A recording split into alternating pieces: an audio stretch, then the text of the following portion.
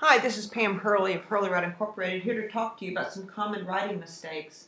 We're frequently asked about the most common writing mistakes, and our answer is always, it depends. Depends on what, you may be asking. Isn't good writing good writing good writing? Sure, but it still depends. The mistakes that writers typically make are more than just surface errors, such as grammatical and mechanical errors.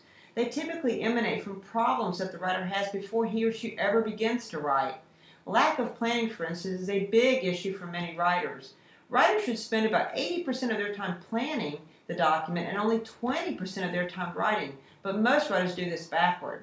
That is, they spend 20% of their time planning, if they plan at all, and 80% of their time writing and rewriting and rewriting. You get the picture. And may have even been involved in this vicious cycle yourself. So what's involved in planning? The first thing is to understand your reader, how they read, what kind of information they're looking for, how they're going to use the document, and what they need from the document.